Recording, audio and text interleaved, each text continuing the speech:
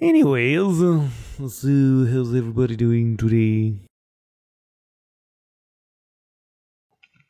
What's up, everybody? What's going on?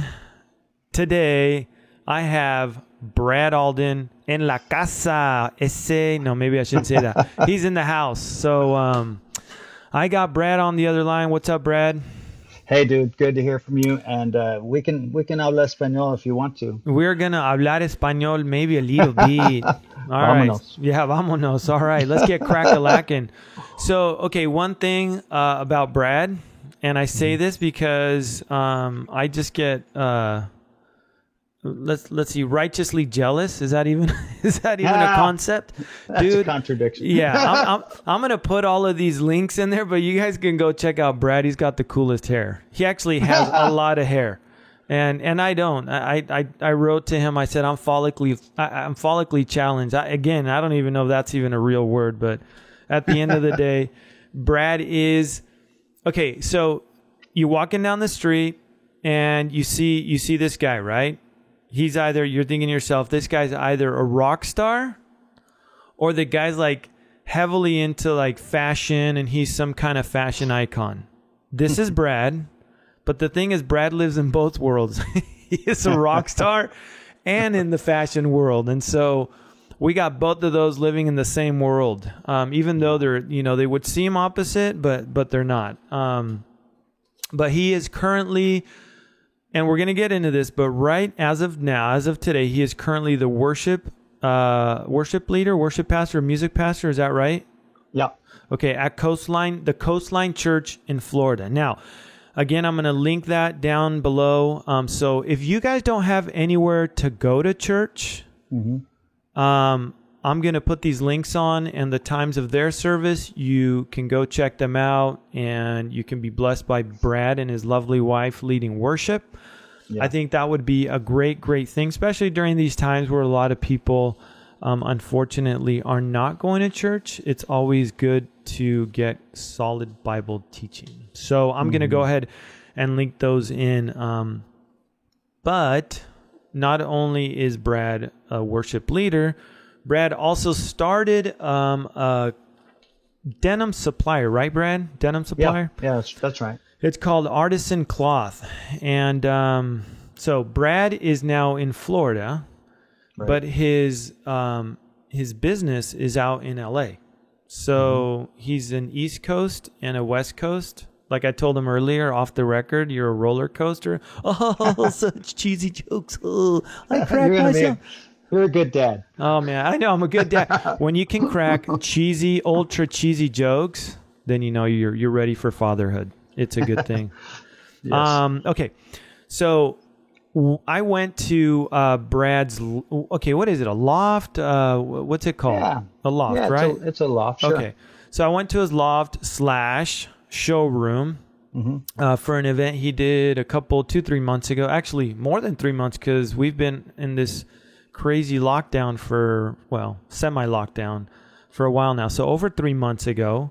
Wow. And I'd never seen so much denim. And I've been in, I was a designer in the industry.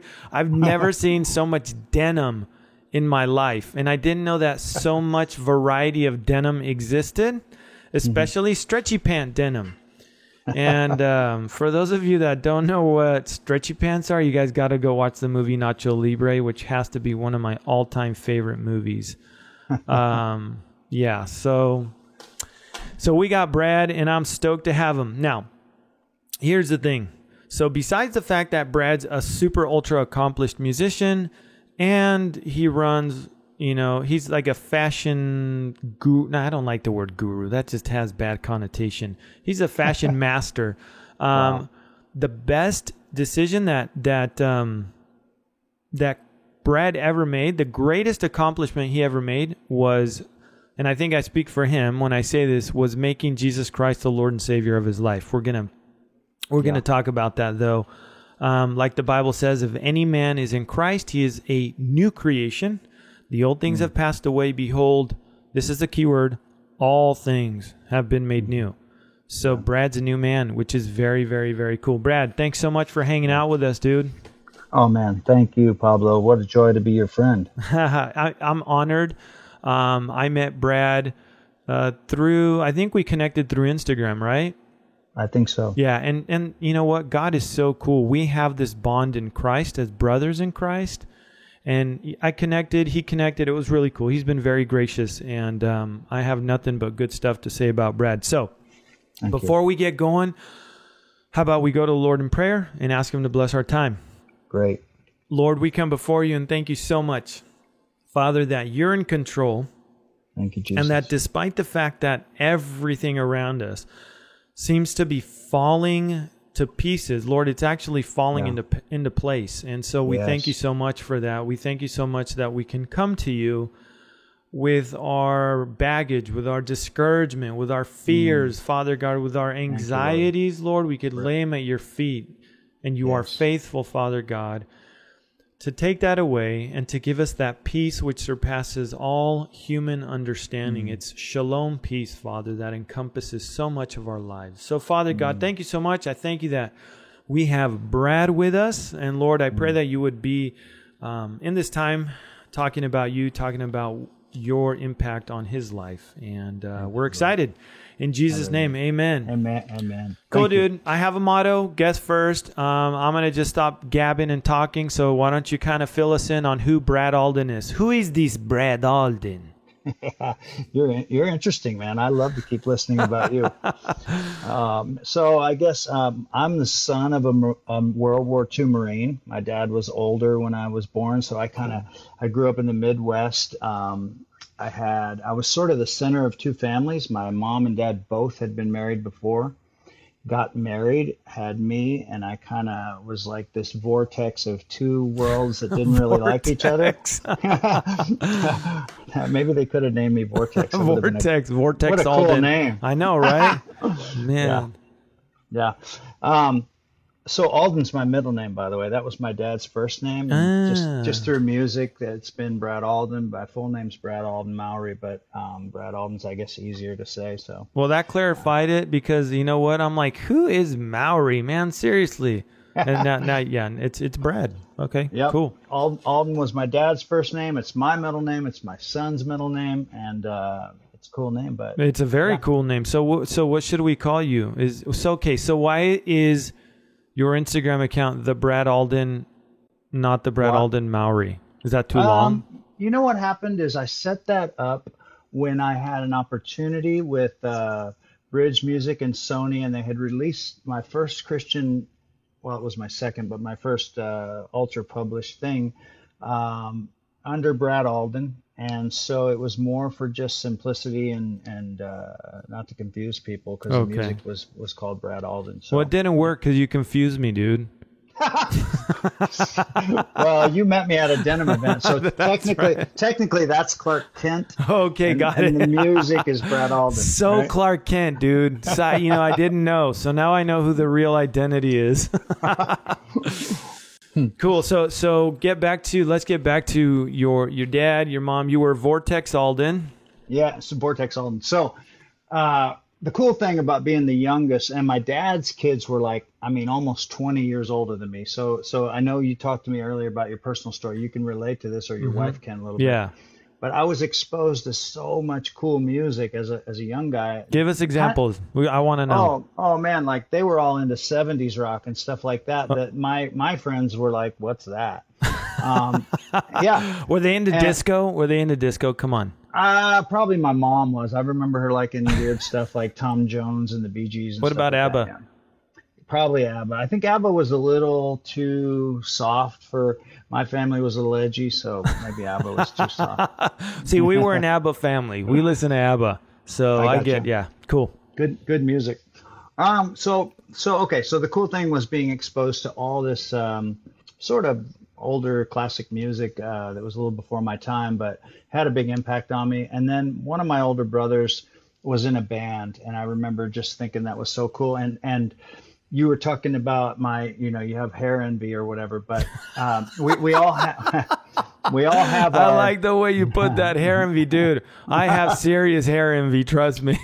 Well, what I was going to say is that we all have our pluses and minuses, right? So my family was kind of a sports family, but I was born with really dreadfully flat feet. So they always hurt. I love to play basketball and sports, but an hour of that, and I'm like, you're on the bench. You're on the bench. Tons of pain. And Vortex Alden, get on the bench. Yeah. So I'm not talking like just ooh, ow. I'm talking to the point where I've had to have bones fused in my right ankle. Oh, wow. It's like a serious challenge I've had. Okay. I take it back. Sorry. No, it's fine. You have to have a sense of humor about everything, right? So that meant I didn't really have a propensity for sports. So I just spent a lot of time learning music, and I got into bands with my friends. My brother taught me how to play some old like Bob Dylan and Bob Seger songs, which are old 70s rock dudes. And I just really fell in love with that. And the band thing was kind of like my team. That was my best buddies, and we just did life together, a few guys in high school. And when high school was over, we dreamt about being rock stars. And one friend of mine that was in my high school band and we moved out of high school. We packed up our little secondhand cars and drove to the closest big city we could, which was Chicago, Illinois at that time. And we decided to get to audition for bands that were touring. Nice. And we got a job with this sort of top 40 rock band that did mostly covers, and we eventually wrote a few originals, but they were touring. They were making money. And so I was underage. I wasn't even, I might have just barely been 18, but I was making $300-400 a week, and I was like, at that time I was like, dude, this is it. I'm on my way. What year was that? Around what year? This was probably early 90s. Oh, okay. And, grunge. Yeah. The grunge scene was big. Grunge was about to happen. Yeah. And, then something really interesting happened. I saw, I met guys that were like 40 or something, and they were doing exactly what I was doing at 18 or 19. Yeah. And it hit me. I'm like, wow, this is it. Like, I already hit the ceiling. You're all been there. It was kind of weird, right? So anyway, we decided to move out to Hollywood and go to MI, Musicians Institute. And so I did that. Dude, you went to MI? Yeah. Okay, I'm telling you guys, Brad's the real deal. MI is all the good. Okay, there's a lot of good musicians, but MI is the real deal. That's kind of like when you're really, really smart, you go to MIT, and the ones, yeah. Then the other ones that are really smart with music, they go to MI. So that's funny. Well, they had, what I loved about it is, I don't know if they still do, but they had different divisions of schools. So I took the Vocal Institute of Technology, and my friends took guitar and percussion. And you meet people from all these different parts of school, and one of your curriculum is to do performance credits. So you have to do like a band performance in front of the whole school in the main auditorium with one person from each of the other areas, which is really neat. Collaborative stuff, and then they do sight reading, stuff like that. Anyway, after that, I stayed around Hollywood. My buddies moved back to the Midwest, and I stayed there by myself. And I just thought Hollywood was, the bee's knees. It was so fun and exciting, and everybody looked cool. And then I was like, wow, it's like more important to look cool than to sound good. You kind of start thinking that way when you're young. That's where I would have failed.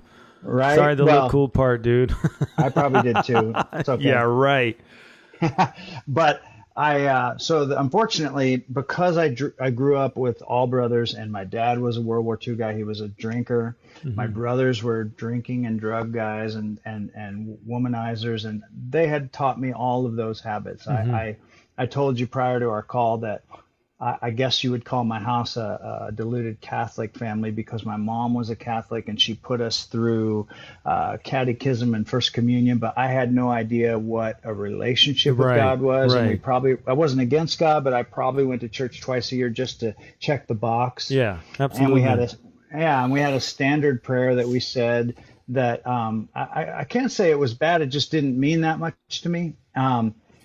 And I certainly wasn't understanding what a relationship with the living God that I enjoy now is at that time. So I got into the Hollywood drugs and alcohol scene, and I mean that led to playing all the clubs in Hollywood, but also I got side jobs at one point I was a a referee for a women's mud wrestling thing. Yeah.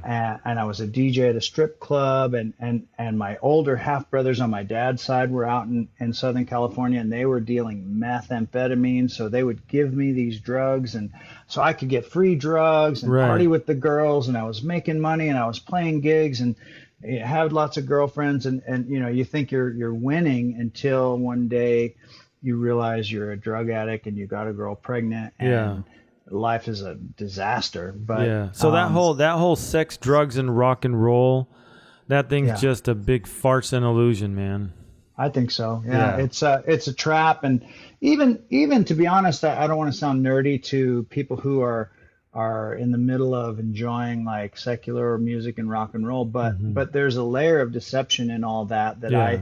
I think that the allure is the glamour, the sex, the drugs, Sure. the financial reward, which also is a facade. Because I can tell you now that I'm actually friends with a lot of rock stars, I know guys that were, when I was in high school, that I thought were literally making it and rock stars. And the truth is, they were living in their dad's garage, going on tour, making a few bucks, and they didn't know a thing about business. Yeah. But they were getting all the attention, but they were broke. Yep. So there's a bit of deception in all of that, and I certainly remember feeling like this empty thing. I thought like, wow, I'm kind of meeting all these people I admired, and I'm playing music all the time, but I feel really incomplete and unfulfilled, and I didn't really know why. Yeah. And so I had gotten a girl pregnant that I was dating. I certainly didn't know her very well, but I had this man's man a little bit in me that I decided to do the right thing and marry her and be the dad of this daughter, Yeah. all with good intentions. But I can tell you that we all suffered just because how different we are. Later, she was diagnosed as a severe narcissist, and I didn't even know what that word was at that time. And, Yeah. and we had another kid later, and that whole story ended in divorce and pain for my kids, which ultimately led to my salvation, which we'll get to. Yes. But when I found out my daughter was coming to this earth, I decided to get a real job because touring was inconsistent money, and in Hollywood and the West Coast, most places don't even pay. It's more to, you know, you're schlepping your music Yep. to hope to get noticed or something. It's a scam too. So I found this guy. I met this guy who had invented stonewashing of blue jeans, and he was kind of estranged from his son. And my dad was at the end of his life. He had died right around that time frame, and this guy really took a liking to me. He just we hit it off, and we had this sincere bond that was real special. And I started working for him, doing any side job I could do.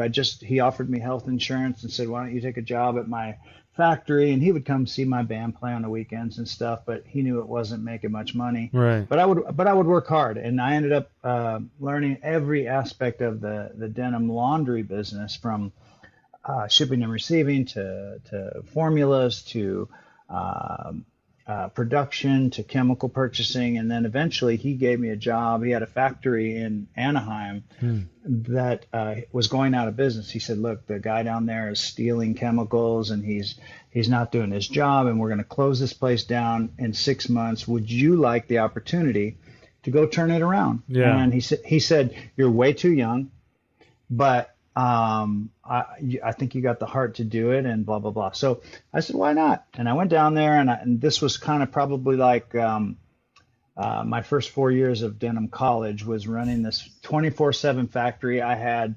175 Hispanic workers that I inherited that I didn't speak much Spanish then. Right. I'm pretty fluent now because I made friends with a lot of these dudes, and you had to learn it to survive. Actually, That's you right. couldn't communicate. So awesome experience. Somewhere in the middle of that, I still considered myself a musician on the weekends that had a job to pay for my child and have health insurance. Right. But somewhere in that, a big company in New York came in, and they were one of the customers we had, and offered me this like legitimate big corporate job as a vice president at a Fortune 500 company in New York. And I was just like, "Me?" I'm like, "Are you sure?" So I talked to people. I didn't even know who they were. Right. And sure enough, they hired me. I moved to New York. I ended up being a vice president of a Fortune 500 company. I'm flying all over the world in first class to like 42 countries and Wow. doing all the creative and technical work for 19 design brands. And that was probably my master's degree Yeah. in fashion and textiles and washing and things like that. How long was that for? How long did you do that for? That was 7 years. Wow. And then a company in New York, one of my employees at that company had gone off, and I was getting really, I wasn't really a corporate guy wearing like button-up shirts Yeah. and hiding my tattoos, and just it just wasn't my thing, corporate. And eventually it became so corporate that I wasn't touching anything creative. It was all like HR Yep. meetings and hiring and firing and budgets, and I'm like, this is not joy for me. So I partnered with a smaller company that was developing fabrics and selling fabrics, and they said, hey, we need a guy in the West Coast, and that was my chance to move back to California. So I did that, and I started using my wash and creative knowledge to develop fabrics and sell them to brands, and I kind of developed a repertoire with brands as a guy who I totally understood what they needed and were trying to do, so we were very helpful. Right. And it was a different kind of sales. I never considered myself a salesperson. I was more of a product person who happened to sell fabrics. And over the years, I just developed so many relationships with hundreds of brands. And I decided eventually I started my own company. And that's a whole story of its own. But We'll get to that. We'll get to that in another yeah. episode. Yeah, exactly. Somewhere in the middle of all that, in New York, before I moved back to LA, though, my marriage was coming to an end. When I moved back to California, a divorce happened, and that's kind of when the wheels fell off Yeah. in my personal life. Man, I tell you, that could be. It seems like twofold. Really, really hard, but it's the avenue that God uses, right? I mean, Yeah. when Yeah. you hit rock bottom, the only place you could look up is up. I mean, yeah, you look up. There's nowhere else to look, and so. I know God in my life, and that's the way he oftentimes has to work. That's Mm-hmm. not the optimal way to work, but you know, to get our attention, sometimes it takes more than a spanking. You know what I'm saying? I think that a lot of us men are so prideful and stubborn that unless we get into a very desperate place, we probably won't give God a chance, and it's a shame, but that was me. Yeah, no, and I think you speak for a large majority, whether you admit it or not. Right. You know, a lot of the stories in the Bible, a lot of these men, especially in the Old Testament, they had to hit rock bottom. Literally, Yeah. the Lord had to allow the enemies to overtake them before they actually realized, you know what, this is not about me. This is all about God, and I'm Yeah. nothing without him. And so that's example after example after example. I mean, okay, take this one. David was a man after God's own heart, right? So Yeah. when Samuel the prophet was told by the Lord that he had chosen someone after his own heart to replace Saul, because you look at a guy like Saul, a king like Saul, the guy always had an excuse for everything he did.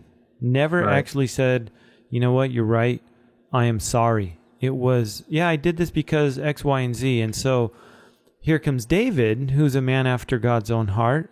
And we see Yeah. David, you know, he wrote Psalms. And I mean, the guy was the man during battle. I mean, he was, talk about a general, you know, commander.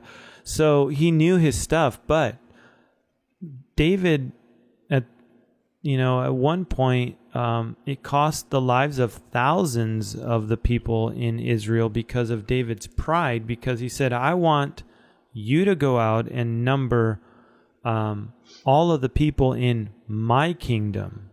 And even though he was advised against it, why would you do something that dumb? He said, just go ahead and do that. And that pride cost, and it cut deep. And unfortunately, but he realized, and that's the thing, we have one of two choices. Either to, look to the Lord and humble ourselves and realize that he's calling us and we can surrender our lives to him, or fight. And like Jesus told Paul, which was Saul on the road to Damascus, I'm Jesus who you're persecuting. Why are you kicking against the goads? So it's useless to fight against the Lord. It's a losing battle. But the good thing is, why don't you tell us? So I want to know exactly how is it that, that you came to Christ? Okay, I'd love to tell that story. It's funny though. One thing you just made me think of that I'd love to share for anybody listening is, so I have relatives who are uncomfortable with Christianity or the idea of church, because maybe if, let's say I'm a worship leader, or my dad's a pastor, or my uncle's a pastor, and you have a relative that sees you when you're at home and you're having a bad day, and you say something, you say something derogatory, or you might even slip out a curse word or something that isn't very godly, right? And they think, oh, you just said a curse word, or something like that. Yeah. But the truth is, all it really means is that we are admitting we are broken, and every day we need Jesus. And that's what it really is. It's more of the truth is we're more of in a daily surrender rather than a place of arrival where we can tell you better. Absolutely. And that's not going to happen this side of heaven. I mean, I'll guarantee you that. Anybody that talks to my wife, and she's super sweet, she'll paint me as like, Mr. Peachy King, which I'm not. So not even. Can I call you that? Peachy King, Pablo? Yeah, Pablo Peachy King. Yeah, I don't know about that, dude. But it's true. It's so true. And you know what? I'll speak from experience too. You have these kind of days where, like Brad said, oh, dude, you know what? Dude, I just slipped. I said the S word or whatever, or you get in an argument with your wife, or you say something out of place. Well, guess what? You think the enemy's going to leave you alone? Nope. In my case, what happens is when I'm down, I get kicked and beat and punched and everything by the enemy. It's get you when you're down, makes you feel unworthy, makes you feel, I don't know, you can just go down the list. And unfortunately, it is the life of sanctification, right, too? It's a daily thing. But you and your lovely wife had a interview with Ryan Reese back last year. I think it was October, somewhere around there. I think so. We've done two. I'm not sure which one you're talking about. I think the latest one. And I think you were talking about your time at the Dream Center, which I kind of want you to just kind of touch on real quick. Yeah. But specifically, you said, as you kind of surveyed the landscape around you at the Dream Center, you saw, drunk dude over there and some other guy over here doing stuff, and you realized, you kind of came to not even a realization, but you said, oh wow, you can be yourself and still love God. Why don't you tell us first, your time at the Dream Center, and then what do you mean by that? Sure. Well, Dream Center was an amazing, transformational time of my life. I didn't want to go to church. I felt incredibly guilty for not being able to protect them from the pain of the collateral damage of divorce and their parents splitting up. But the good news is it put me flat on the ground. And as you said, I only could look up, and I ran out of human options. I didn't know what to do, and I failed, basically, is how I realized. And so I said, okay, the one guy who would always take my calls and listen and was my older half brother, Jeff, and he was 20 years Christian, and he had changed his life. And I kind of thought, gosh, you sure talk about this Jesus a lot, and it's annoying, but you're so nice to me, so I really want to call you. You're different than most people.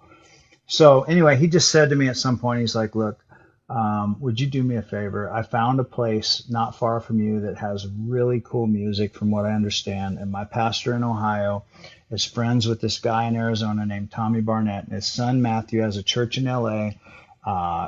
Pastor Les, his guy, called them and just told them that you're coming, and someone will meet you there, and just so you'll feel comfortable. But would you just go and check it out for my sake, as a favor, man? Yeah. And And I was like, oh, okay, you know. So this was literally, I'll never forget this day because my son was 9 years old. And as I told you, I was really, my biggest sadness through that phase wasn't for myself. It was because I knew I was hurting my kids. Yeah. And I knew the marriage wasn't going to make it, but I couldn't. So all I could do was love on them, but I couldn't stop the process that was the Right. crumbling of the building. Anyway, I had my son one weekend right before his mom was moving he and his sister out of my home to Florida, and everybody was leaving, and it was really a sad, confusing time. And I said, you know, it was actually a crutch to bring him. I didn't want to go by myself, so I had him. I'm like, okay, I'll satisfy my brother. And Crosby, his name's Crosby, my son. I'm like, let's go to church, man. I heard they got cool music. That's cool. So they met me in the back, and I met this really jolly pastor guy, and he thought he was really like over the top, jolly and wacky. Matthew Barnett, who's a pretty famous guy. I didn't know it at the time. And he introduced me to the music team and all that. And then, but I hadn't seen the sanctuary yet. And then he said, come on, you could sit with my wife and I.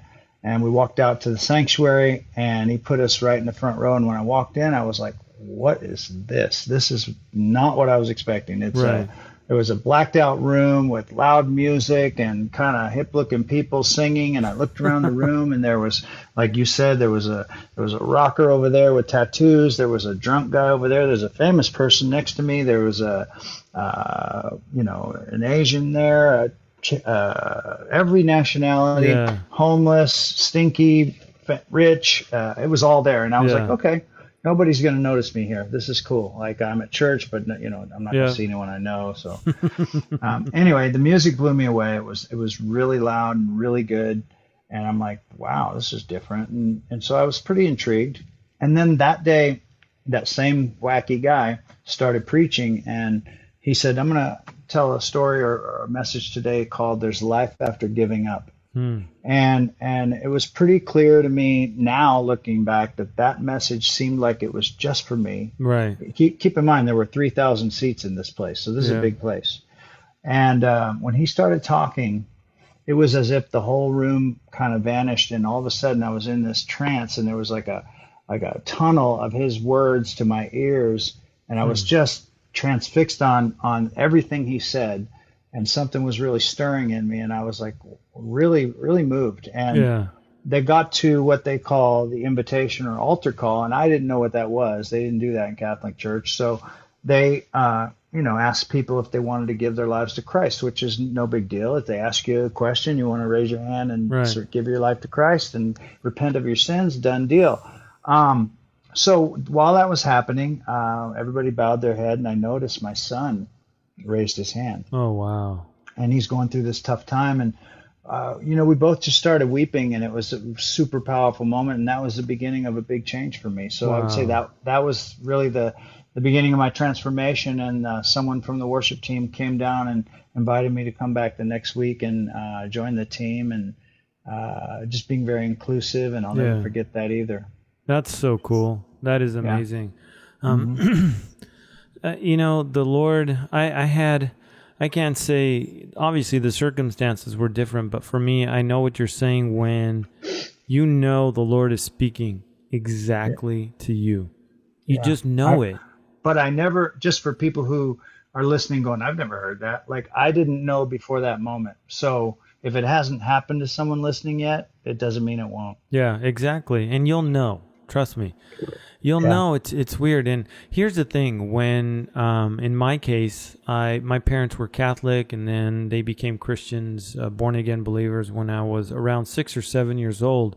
Okay. And they said I made a decision for Christ early on. Now, I can't, I didn't remember that. But, I went to a lot of churches, and a lot of the charismatic churches, you make a decision for Christ almost every Sunday. It's like they have altar calls, and for some reason you just go up because you think you're not saved the time before, so you just want to make sure. So That's awesome. Yeah. So, but here's the crazy thing is, my walk with the Lord, even though I knew the Bible, I was reading Scripture, I was even, I was playing the drums at church. I was singing in the worship band and going down the list, the do's, right?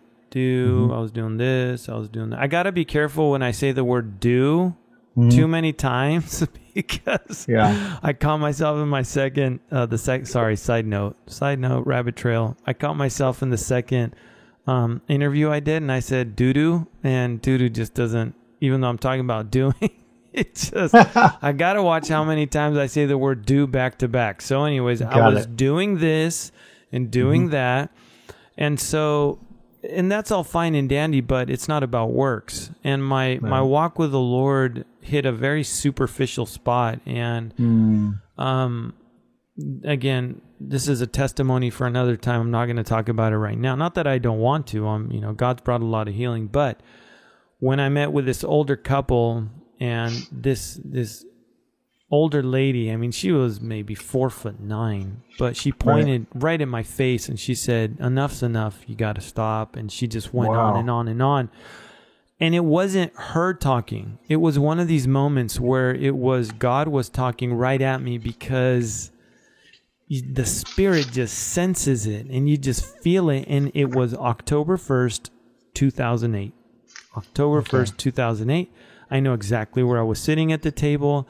I know exactly where they were sitting at the table, and it changed my life completely. It became very real. And so, I could relate in how that change comes, and it comes quickly, but that process is a lifelong process.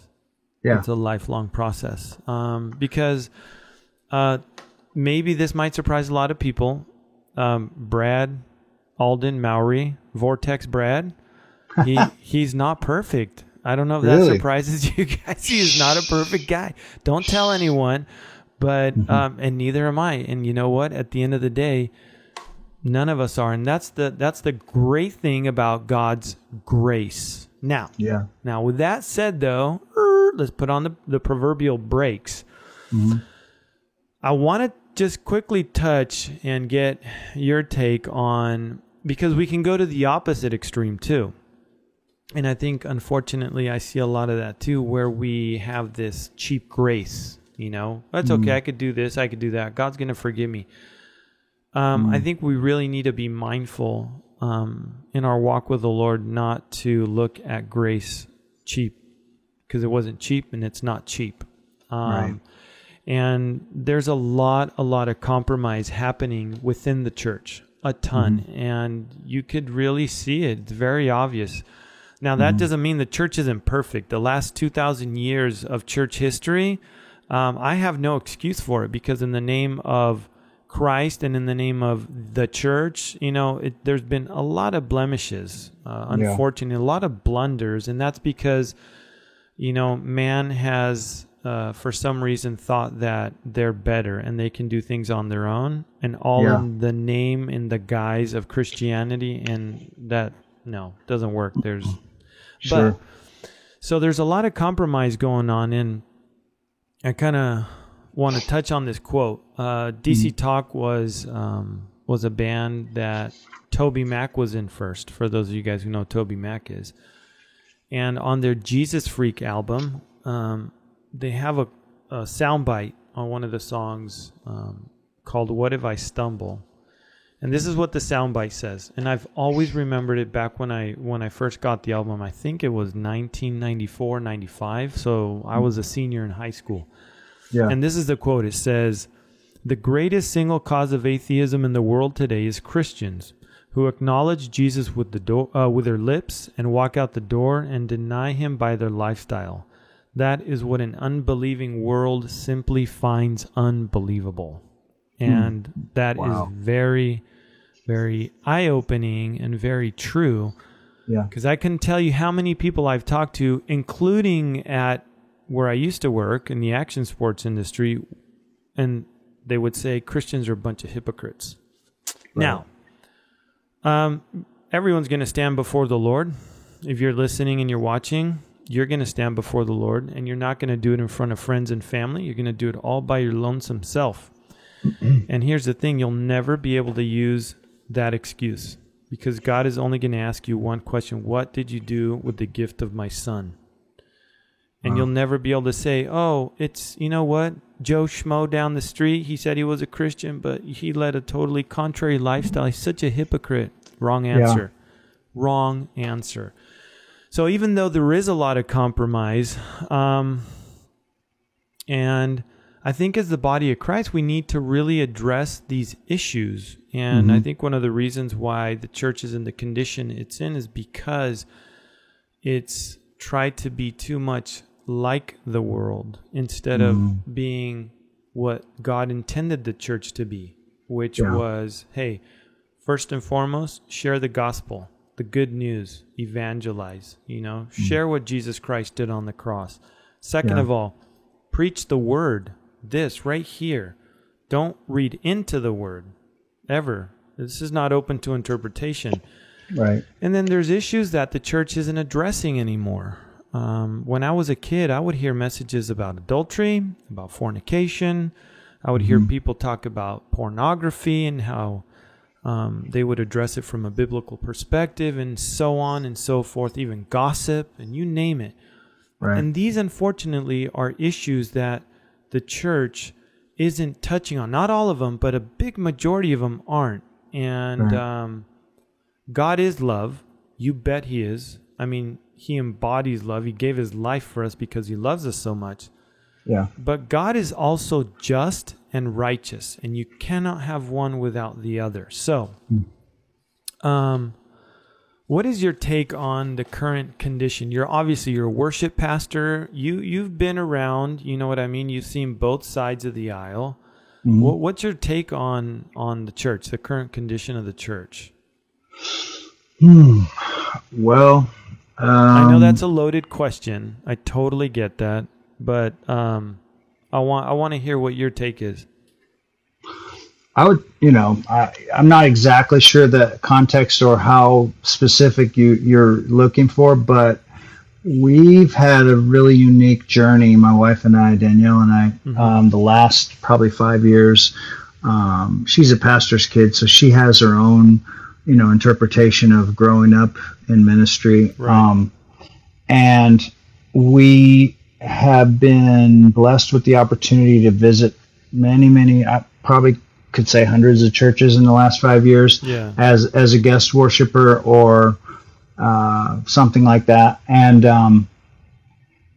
through that, the great thing is to see probably the good, bad, and the ugly, and to some extent, because when I personally gave my life to Christ, I learned very quickly that you can serve while you're waiting on the Lord. You don't have, there isn't a moment where you will arrive, so to speak. Yeah. You can serve and study and worship and do things for other people while you're also waiting on God to respond to your prayers. And that was an interesting eye opener for me. But I think that a heart of gratitude is something that I always greatly appreciate when a church is basically trying not to focus so much on what they think, but always lean back on the Word of God, like you said. Like the church I'm part of now, Coastline, the pastor's really, really clear, and he's had a fall, he's had a setback, and he came out in front of the whole church and told him what happened. I guess he had at one point he had a DUI, and his church at one point had become, in his words, like a country club for some wealthy people who would say Jesus this and that, and yet they were all being pretty average people, and he got caught, and he's so grateful for that. And he uses that not only as a reminder, but as a testimonial of what can happen to any of us, right? Yeah. And to say that I'm not God, I'm not perfect. I'm a suffering, broken person that needs God every day. And maybe his calling is to specifically share the Word of God, whereas mine is worship. But he's careful not to get prideful and think that he's God or something special. But So anyway, I guess all I'm trying to say is that I found that the healthier churches remember to lean back on the Word of God specifically, and not get too caught up in their own interpretations. Yeah, no, and I agree with you. I totally agree 100%. I think it can go to our heads. Church starts growing, people start coming, money starts coming in, and it's easy to let things go to your head, and that's when the problems start. I think where I'm, oftentimes where I come from is one thing that always caught my attention, because I'm from Argentina. We moved here. I was about 2 years old. We moved back over there. I lived there for about three and a half-ish years.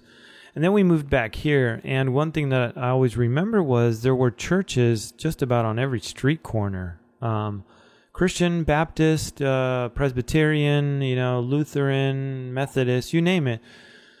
And being the fact that there were so many, and there still are, thousands upon thousands of churches within the U.S., I've always asked myself, why doesn't our country look different if we have so many churches?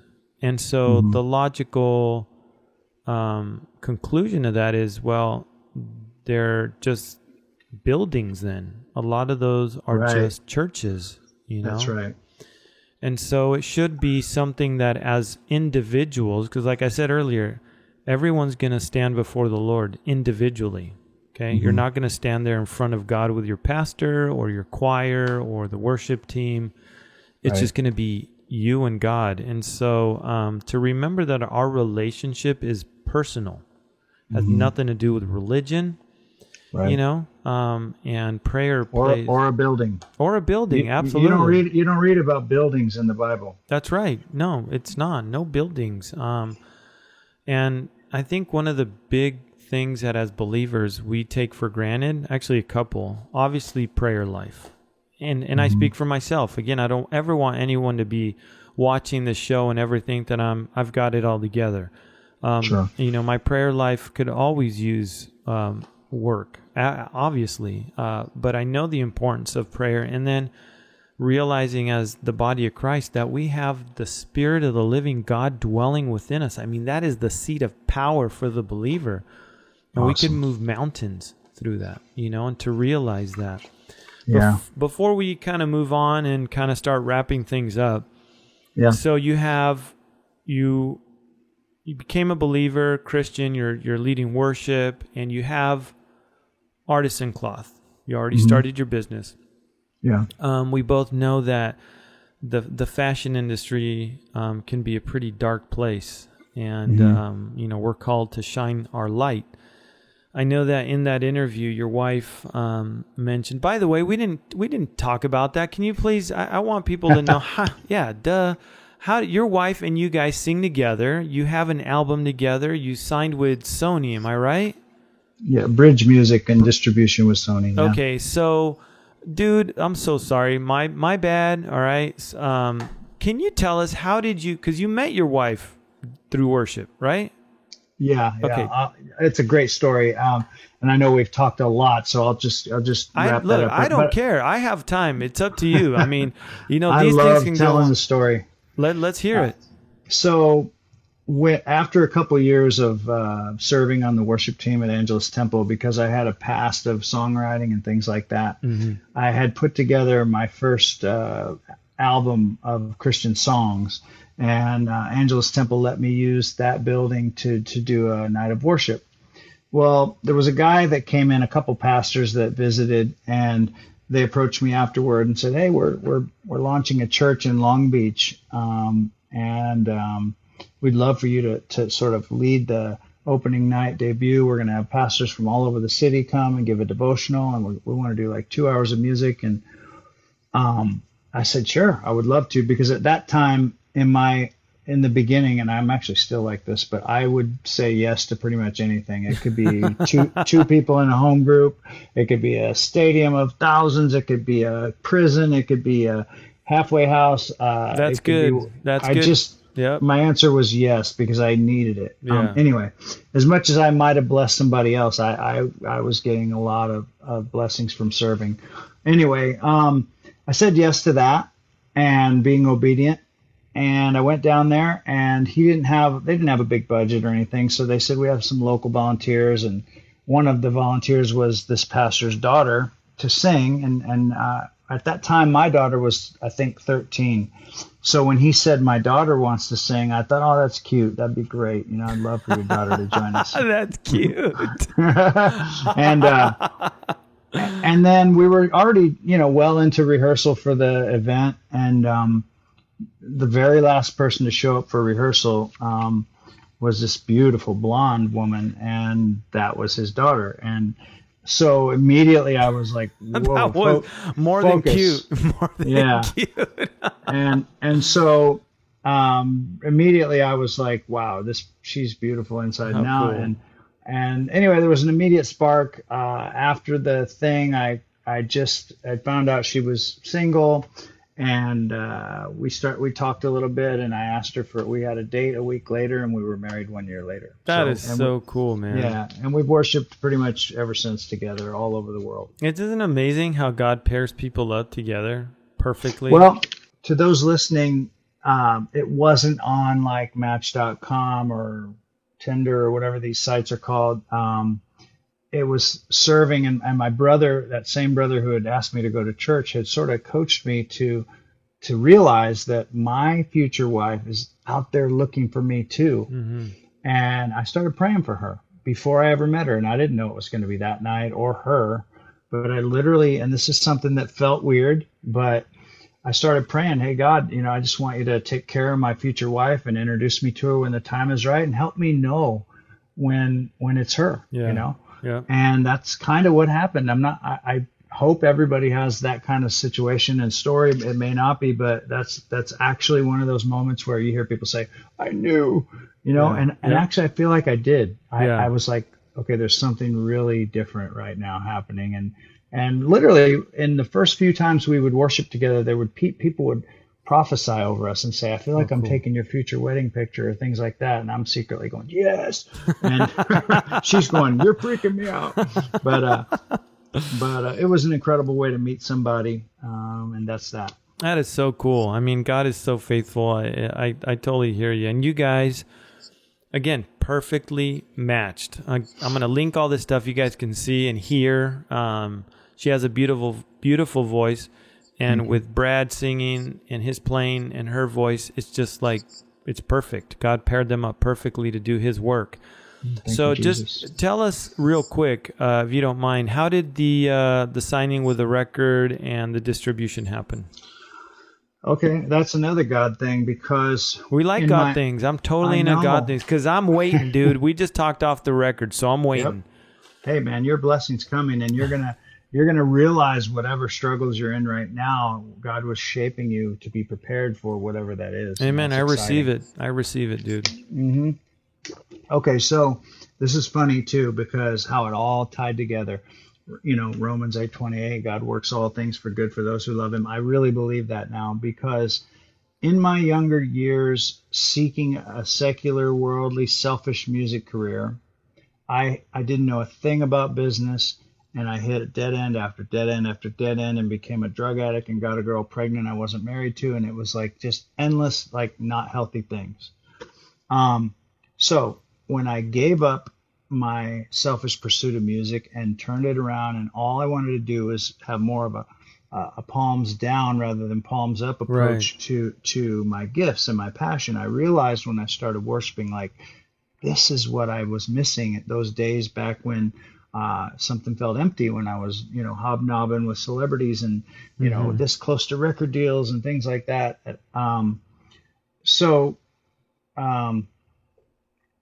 I was working one day at Artisan Cloth, and I got a call from a guy, and he was asking me about denim, and he told me his father had a factory in El Salvador making jeans for Levi's.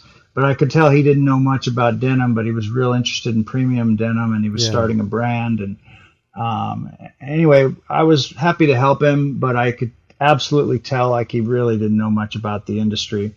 So at the end, he said, I go, what else do you do, man? I go, it sounds like you're a pretty successful guy. And he goes, yeah, well, I do music too. It's like any kind of, mumbling Christian music. And I go, oh, that's cool. Like, what do you do? And he's like, well, my wife's a pretty well-known worship artist in the Christian music. And I'm like, no kidding. I go, dude, I'm a worshiper at Angelus Temple and writing a bunch of music right now. It's awesome. And that turned into, hey, man, I'd love to hear some of your music. And literally, I had just put together about 10 songs and made an album called Wonderful Powerful. And hang on a second. Yep, I don't mean to cut you off because you kind of cut out a little bit there.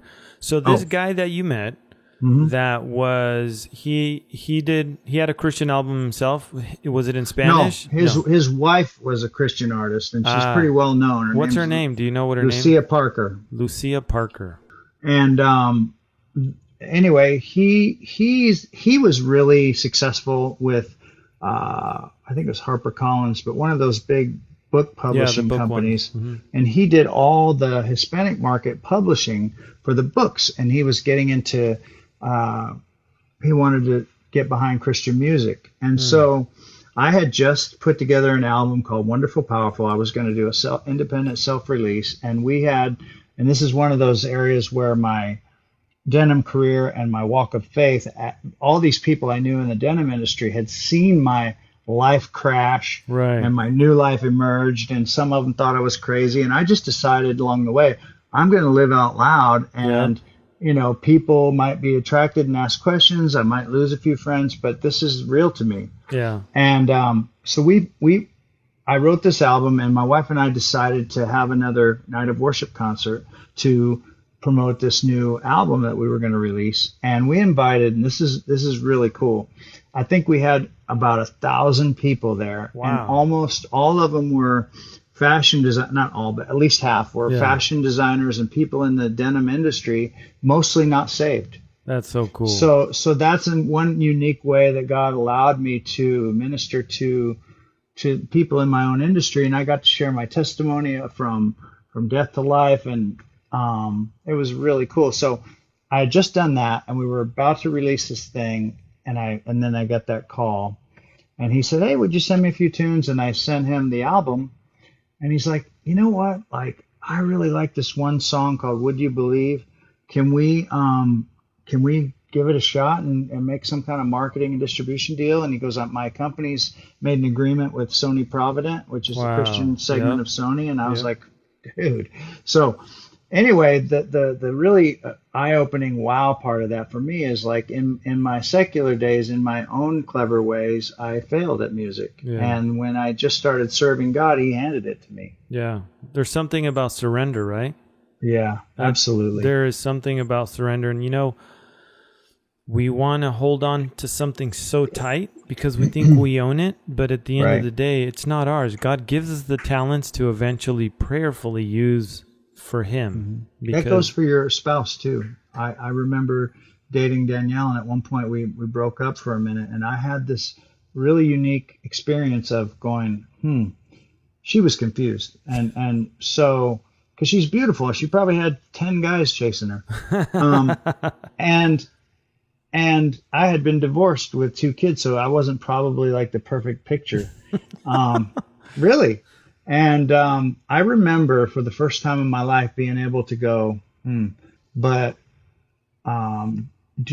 is she my friend? Like, do I care about her as a child of God and want God's best for her, even if it's not me? Okay, so every bit of my flesh didn't like that. But it was the first time I was mature enough to go, you know what, Danielle? I don't understand this, and I don't really agree, of course, but I wish you the best. And I let her go. And she came back. And so that was another reminder to me of surrender, to just go, man, it's not, God brought her to me. I don't own her. And so I totally agree with what you said. Yeah, with so much. And that was so cool that you could, be a light to so many people that you worked with. And we kind of touched on that a little bit. I don't know if we actually ever really got into it, but to be a light in a dark world, because that's really what we're called to do. You know what I mean? Yeah. And ministry doesn't happen only in the church. Ministry technically should happen outside the 4 walls of a building. And, because we're the church. This is church, man. Me and you talking about God. That's church. Yeah. And people get the wrong idea, and ministry is messy. Yeah. I was kind of going through a challenging phase recently with this COVID, and our denim industry took a big hit, and yet we took on this incredible new opportunity to serve at this church that I've known for 8 years, and it's near my mom and my daughter. And I was having a tough day, and one day the pastor said to me, he's like, "That's okay, man." He goes, "Remember, you're in the middle of a miracle right now. Yeah. And miracles are messy. Remember what, like the blind man, when the mud was on his eyes, that was a messy process, but he was able to see again." So miracles are messy. Oh, absolutely. I'd like to know how many of you guys would let someone spit in dirt and make mud and put it on your eyes. Huh? Right? Right? Yeah, how many would you? No, probably not too many. And I agree, yeah, miracles are like that, and sometimes they're instant, and then sometimes they take a while. When the Lord sent the 10 lepers, it was on the way that they were healed. It was on their way. It wasn't instant right there. It was when they were on their way. You know what I mean? Lesson. And so sometimes it's quick, sometimes it's not, but at the end of the day, it happens. And let's bring it in for a landing. Sure. Even though I can talk I have the gift of just talking too much. I do, man. I used to get in trouble in elementary. My grades were always great, but I used to get, the little comment section at the bottom of the report card usually was excessive talking, distracted in class, so, hey, man. And I still have some of those to prove it.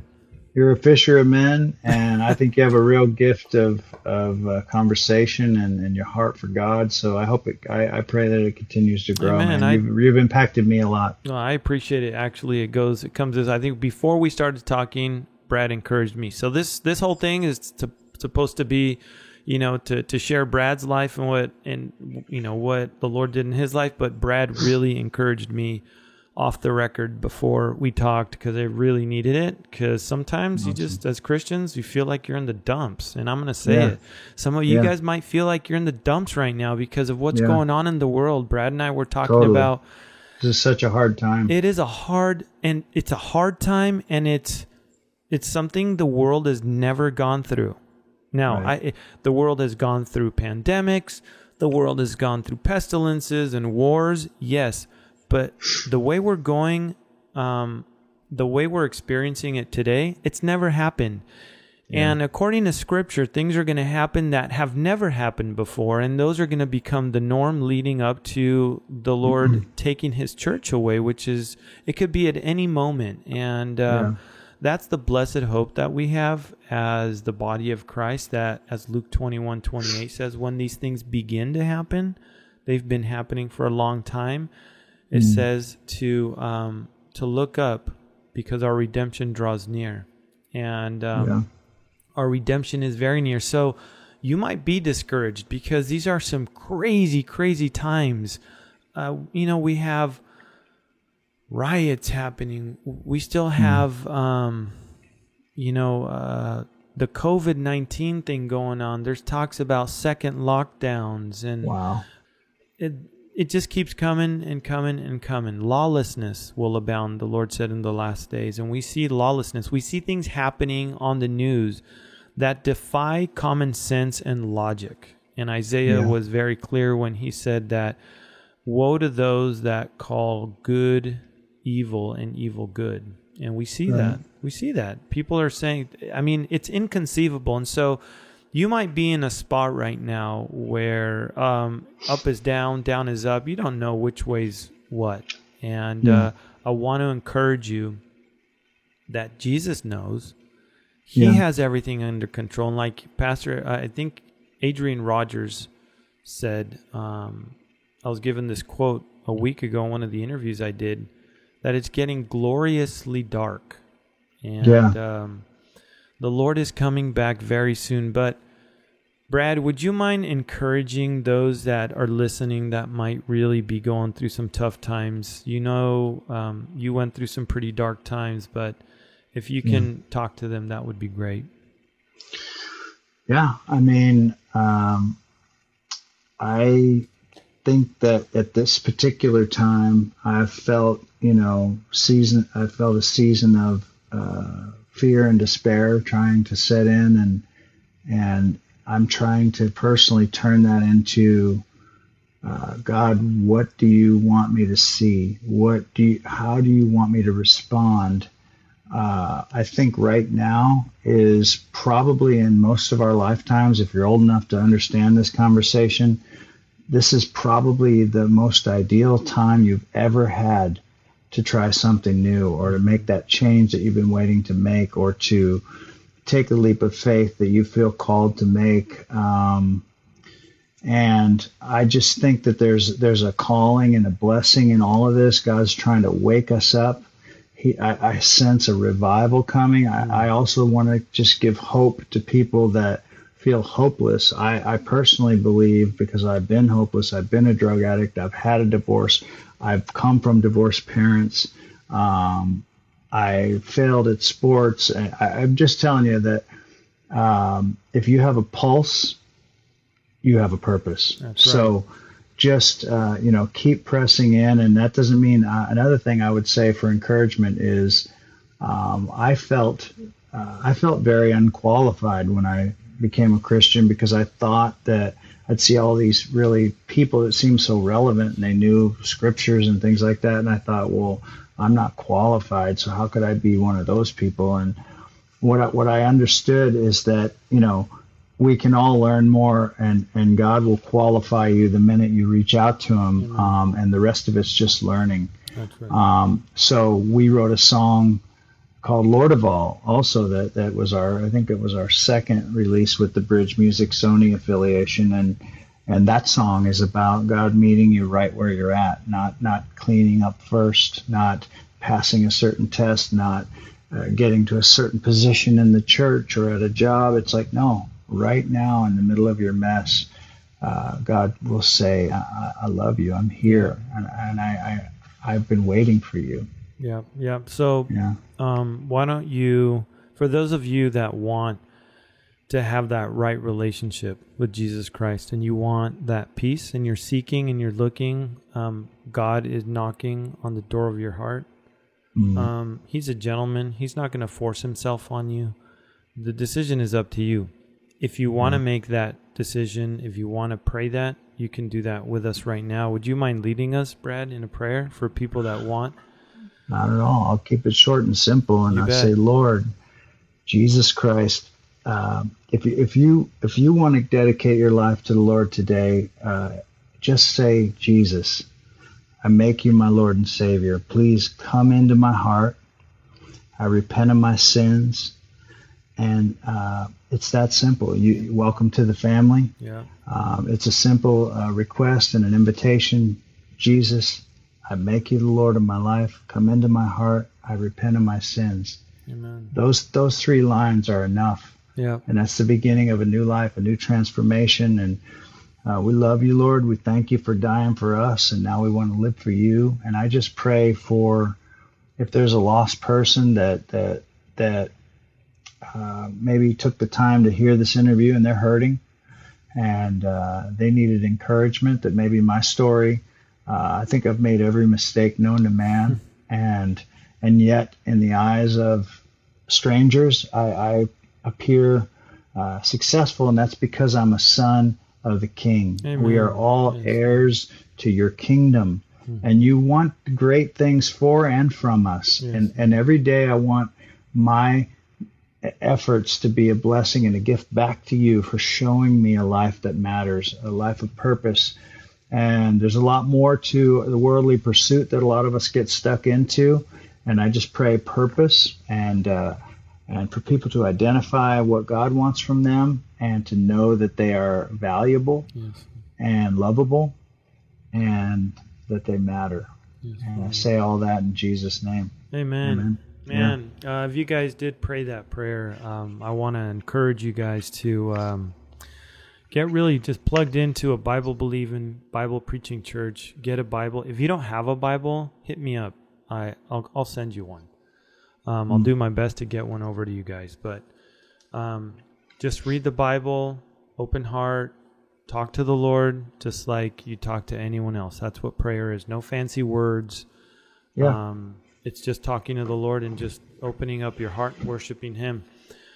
Brad, thanks, dude, so much. And what a joy, man. Pablo, you're an awesome guy. I love you and wish you the very best. I'm here. Anything I can do to support you. Thanks so much for all of you guys. I'm going to post all of Brad's and his wife's material. Danielle, right?